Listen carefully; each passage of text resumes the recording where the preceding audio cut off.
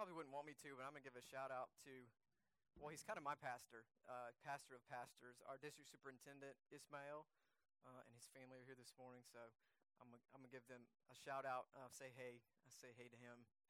Does important work in the life of our church. We are finishing up today our sermon series on some of the I am sayings of Jesus in John's Gospel, looking how Jesus reveals who he is through those sayings. We've been through several of them. Today we conclude with this last one. Jesus says, "I am the resurrection and the life." Let's pray. God, open our hearts and minds to your word for us this day. We pray that it would take root there, that it would grow us and transform us, that we might bear fruit for you. We pray this in Jesus' name. Amen. Scripture reading is from John, chapter 11, verses 17 through 46. Listen for God's word. When Jesus arrived, he found that Lazarus had already been in the tomb for 4 days. Bethany was a little less than 2 miles from Jerusalem. Many Jews had come to comfort Martha and Mary after their brother's death. When Martha heard that Jesus was coming, she went to meet him while Mary remained in the house. Martha said to Jesus, "Lord, if you had been here, my brother wouldn't have died. Even now I know that whatever you ask God, God will give you." Jesus told her, "Your brother will rise again." Martha replied, "I know he will rise again in the resurrection on the last day." Jesus said to her, "I am the resurrection and the life. Whoever believes in me will live even though they die. Everyone who lives and believes in me will never die. Do you believe this?" She replied, "Yes, Lord, I believe that you are the Christ, God's Son, the one who is coming into the world." After she said this, she went and spoke privately to her sister Mary. "The teacher is here and he's calling for you." When Mary heard this, she got up quickly and went to Jesus. He hadn't entered the village but was still in the place where Martha had met him. When the Jews who were comforting Mary in the house saw her get up quickly and leave, they followed her. They assumed she was going to mourn at the tomb. When Mary arrived where Jesus was and saw him, she fell at his feet and said, "Lord, if you had been here, my brother wouldn't have died." When Jesus saw her crying and the Jews who had come with her crying also, he was deeply disturbed and troubled. He asked, "Where have you laid him?" They replied, "Lord, come and see." Jesus began to cry. The Jews said, "See how much he loved him." But some of them said, "He healed the eyes of the man born blind. Couldn't he have kept Lazarus from dying?" Jesus was deeply disturbed again when he came to the tomb. It was a cave and a stone covered the entrance. Jesus said, "Remove the stone." Martha, the sister of the dead man, said, "Lord, the smell will be awful. He's been dead 4 days." Jesus replied, "Didn't I tell you that if you believe, you will see God's glory?" So they removed the stone. Jesus looked up and said, "Father, thank you for hearing me. I know you always hear me. I say this for the benefit of the crowd standing here, so that they will believe that you sent me." Having said this, Jesus shouted with a loud voice, "Lazarus, come out." The dead man came out, his feet bound and his hands tied and his face covered with a cloth. Jesus said to them, "Untie him and let him go." Therefore, many of the Jews who came with Mary and saw what Jesus did believed in him. But some of them went to the Pharisees and told them what Jesus had done. This is the word of God for us, the people of God. Thanks be to God. When did you last say, "If only"? Lord, if only you had just been there, or if only things would have gone differently, if only I hadn't or they hadn't said or done that, this tragedy wouldn't have happened. I would still have my job. These injustices wouldn't have happened. The sickness wouldn't have happened. The car wouldn't have skidded off the road. The attack could have been prevented. I maybe wouldn't have failed that exam. We'd have different leaders, or our family might still be together. Our relationship wouldn't have ended. This plan wouldn't have failed. If only. Those words come from a yearning for a different possibility than what actually occurred, or wanting to go back in time to change what happened so that a different outcome might come to pass in the present. These words come from a people, us, who have to live with the reality of death. Death of a dream, death of a job, death of a loved one, death of an idea, death of a relationship, death of a project, feeling lifeless, hopeless, dead inside, looking around and seeing a world, a society seemingly bent toward death. If only. If only. We can appreciate, right, the lure of revisiting the past that led up to the loss, of rehearsing possibilities before death came. The truth is, in the face of death, the longing for if only can consume the living. Death and if only seem to be center stage in today's scripture passage, threatening to consume everything only to be consumed and upstaged by Jesus. Lazarus, the brother of Mary and Martha and Jesus' friend, was sick. His sisters came to Jesus and told him that their brother was ill. Jesus tells them it isn't fatal, which is interesting because obviously it is. On top of that, when he hears that Lazarus is sick, he stays put for 2 days. Does anyone else find that strange? I mean, can you imagine the online reviews we would give a doctor if we were made to wait in the waiting room for 2 hours? And then after 2 days, Jesus admits to his disciples that Lazarus is dead, but he's going to go there to Bethany to wake him up. I'm glad I wasn't there, Jesus says, so that you can believe. In fact, Lazarus had been dead for 4 days. That's very dead. And there's profound grief. Mary doesn't even come out to meet Jesus. She stays in the house. Martha comes out to Jesus and cries out, "Lord, if you had only been here, my brother wouldn't have died." We know exactly what it is to be Martha and Mary in that moment. Death of whatever kind is real and powerful, and it feels like it's all that it is all that there is in that moment. And we'll do anything to rewind and replay and try to get around it for a different present moment. Lord, if you had only been here. But even now, I know that whatever you ask God, God will give you. A sliver of trust and faith proves to be an opening for Jesus to step through. Jesus tells her that her brother will rise again. And Martha believes it, but it's a distant, faint hope, an idea. At that time, most Jews believed in resurrection at the end of time. It was in the book of Daniel. They also shared the vision of the prophet Isaiah, of a new heaven and a new earth, a world like ours, only with beauty and power enhanced, and pain and suffering and ugliness abolished. Within that new reality, they believed that all God's people would be given new bodies to share and savor that life of the new world. So that's what Martha was thinking about when she responds, "Yes, I know he'll rise again way in the future, in the resurrection on the last day. One day in the future, and until then we're just kind of holding out, barely making it, still living with death."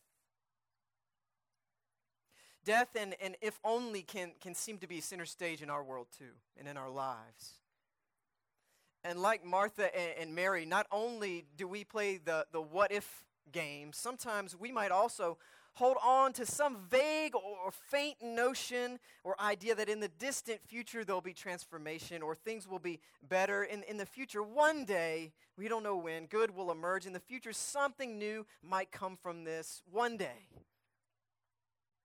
And until then, we're barely making it. We're just holding on. We're still living with death. But Jesus had something else in mind. And no one would have been expecting what he said. The resurrection on the last day? I am the resurrection and the life. Whoever believes in me will live even though they die. Whoever lives and believes in me will never die. I am, present tense, the resurrection and the life. Jesus is saying that he is that future hoped-for reality of resurrection in life. That distant hope of a new heaven and new earth transformed, only he's bringing it from the future into the present right now. Wherever Martha is, wherever death is, wherever we are, wherever death confronts us. Wherever and whenever, if only, seems to be what falls from our lips most easily. Friends, hope like this isn't just a vague, faint, strange idea. It's a person, and his name is Jesus, and that's how he wants to be known. It makes a difference when we can trust a person and not just an idea. It got me thinking about what it must have done for enslaved peoples when they saw Harriet Tubman come back from escaping to freedom to help them escape. Freedom and hope may have just seemed distant, faint ideas to them, but all of a sudden it becomes so much more real and present when someone is a living, breathing example, walking example of it.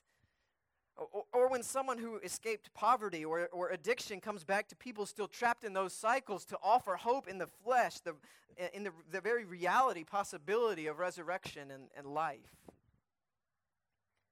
I saw this in a program at a church that I previously served. The program was called Jobs for Life. It's a program that focuses on teaching human dignity and worth given by God and the dignity of work. And many of the people who go through the program have spent time in prison and have found it not only hard to get a job, but hard to love themselves.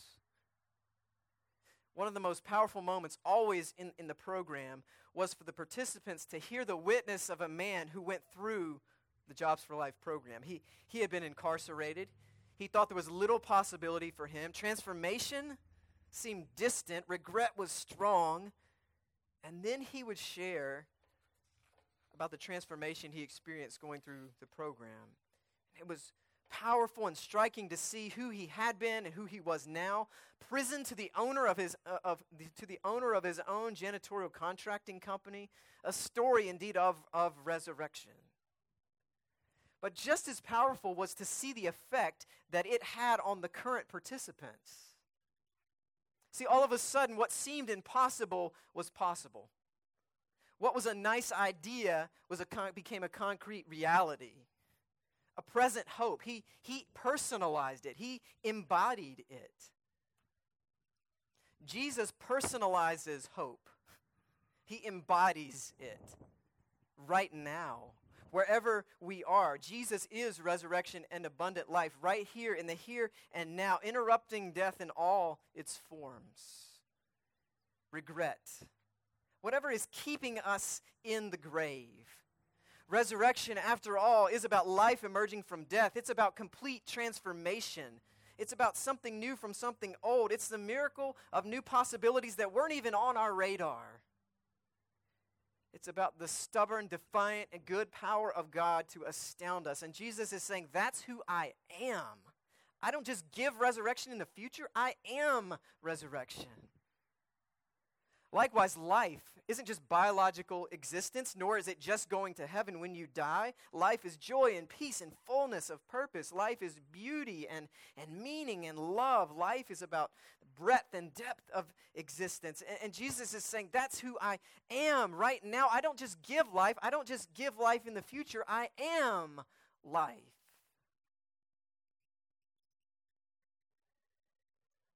When I was at Duke Divinity School, I served on staff at UNC Wesley Campus Ministry. Yes, I know I'm a Duke fan and I worked at UNC, but it worked out okay. One spring break, Lauren and I had the chance to go with a group of students on a mission trip to Nicaragua.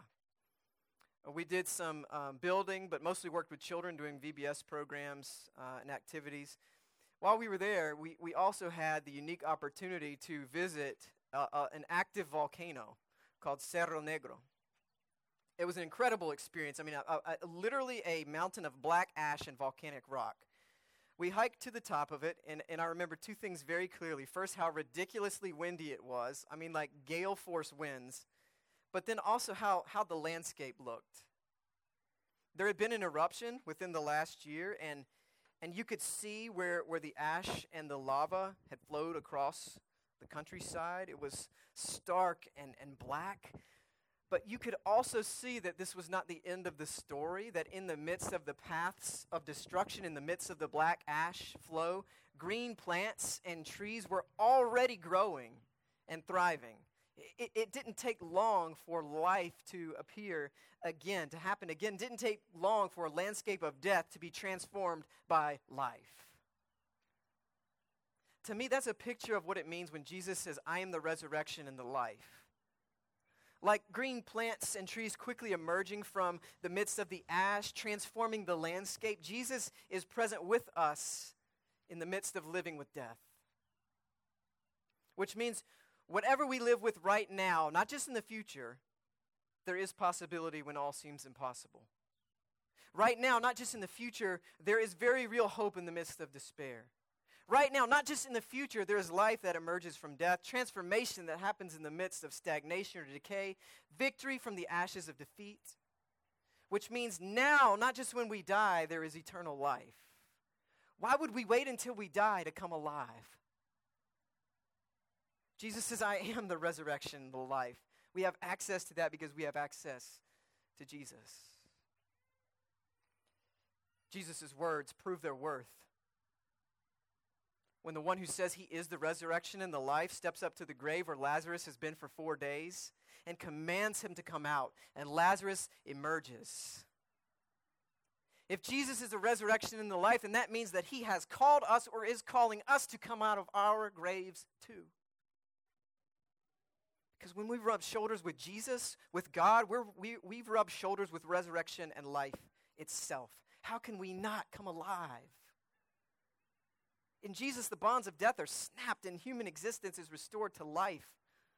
Make no mistake, the triumph of resurrected life is already happening now. Maybe you've experienced it. When two people or groups broken apart by conflict are reconciled together, we find the power of resurrection in the presence of Jesus. When an addict goes into recovery and has the power to stay sober for the next 5 or 10 years, we find the power of resurrection in the presence of Jesus. When a heart experiences forgiveness and healing for a wrong committed, when someone gets back up again courageously after failure or being pushed down, we find the power of resurrection in the presence of Jesus. When someone says yes to Jesus and his ways with their heart and life, when someone finally truly comes alive by serving God, we find the power of resurrection in the presence of Jesus.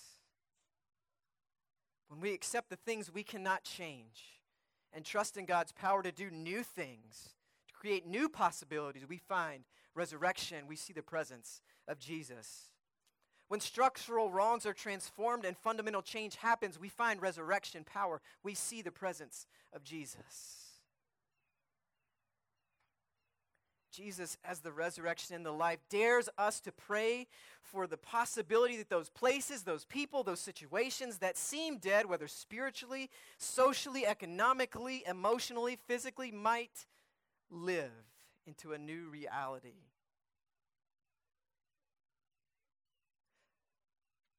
So when was the last time you said, if only? As the resurrection and the life, maybe Jesus invites us not to look to the past and what might have been but cannot be now, but to look to the future and then to imagine that that future is now the present in himself. Maybe that's the challenge for us, to exchange the if only for an if Jesus. If Jesus is the resurrection and the life, that means nothing is impossible for God. If Jesus is the resurrection and the life, that means pain and sorrow and sickness and death don't have the last word. That means we don't have to wait until we die to come alive. That means real transformation can happen. If Jesus is the resurrection and the life, that means God is always up to redemptive surprises. That means God will meet our problems with possibilities that we never saw coming, with some new part of God's future bursting into our present time of grief, confusion, mess, death, with hope and new life. If Jesus is the resurrection and the life,